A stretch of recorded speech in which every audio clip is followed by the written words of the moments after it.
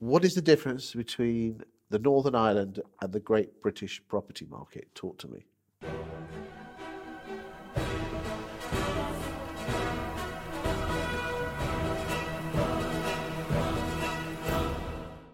Well, we can obviously go towards the obvious things. Prices in Northern Ireland are much less than the UK on a whole. I think our average house price is about £155,000, and I think it's much greater here in the UK. But our biggest problem with the property market, or difference in the property market, is we have no access to all those great products that are out there.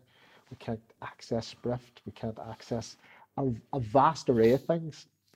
And to make a point, I joined the guild ooh, maybe 4 years ago, 5 years ago, and the guild couldn't even deliver what was on their smorgasbord, if you like, of offerings, because the Northern Ireland property market is backed up by a very quaint land registry system that has two different divisions.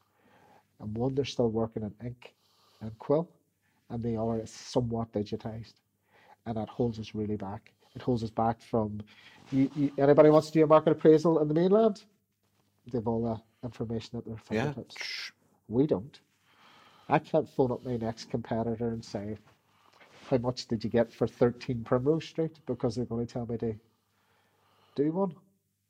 So we find it very difficult So to. you can't find out what the property sold for. No. Could you make a hazard a guess on the fact is that it probably sold near the asking price? You can, but what we noticed, this is where when you're in a sort of a market where things are just exploding out of all proportion, it's really difficult. I put a house on the market 165, made 220. How do you legislate for that? How do you even begin to guess that? Yeah, but that was the 2021 market It one. was the 2021 market, but nonetheless, it would be wrong to assume. I'll never assume anything. That's got me into trouble before, and I would never do it again.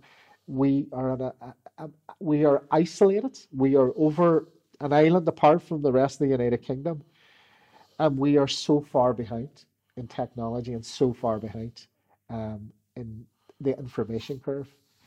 Um, and I wish we weren't. I wish we were more like our brothers here on the mainland, but we are not. And I do think that affects how agents perform. And I think it's not about being less professional, but I've seen some really slick presentations and slick offices and everything else, and we could only aspire to that, but we just don't have access to those But it doesn't products. all just come down to this data, does it? But we are living in a world now. We are governed by data. Everything's data. Everything's binary, if you like. There's a school of thought to say that actually you're not encumbered or dragged down by that, and you can get back to good old fashioned estate agency and hot boxes and just matching I, people to I, property. I had this very conversation with Peter Speak at the negotiator conference. The two of us we were almost in a dream world thinking about how it used to be. And you had your Rolodex and you had your phone, Yeah, and that's all you needed. that's what you need now. And it is all you need now. But CRMs, for example, right? All fantastic stuff, but they Killed just estate agency. done us on completely. Portals and CRMs have Yeah, ruined estate agency. yeah, couldn't agree more. I would rather go back to that day where I've got my buyers. I know who every one of my buyers are. I know who every one of my purchasers are. Sorry, sellers are. And I have conversations. And I am still a man who wants to pick up the phone and have a conversation. I don't like text messages. I don't like emails. I prefer to have a personal relationship with people, and I think that's lost. And I know agents now, they do not communicate with their clients the way they ought to.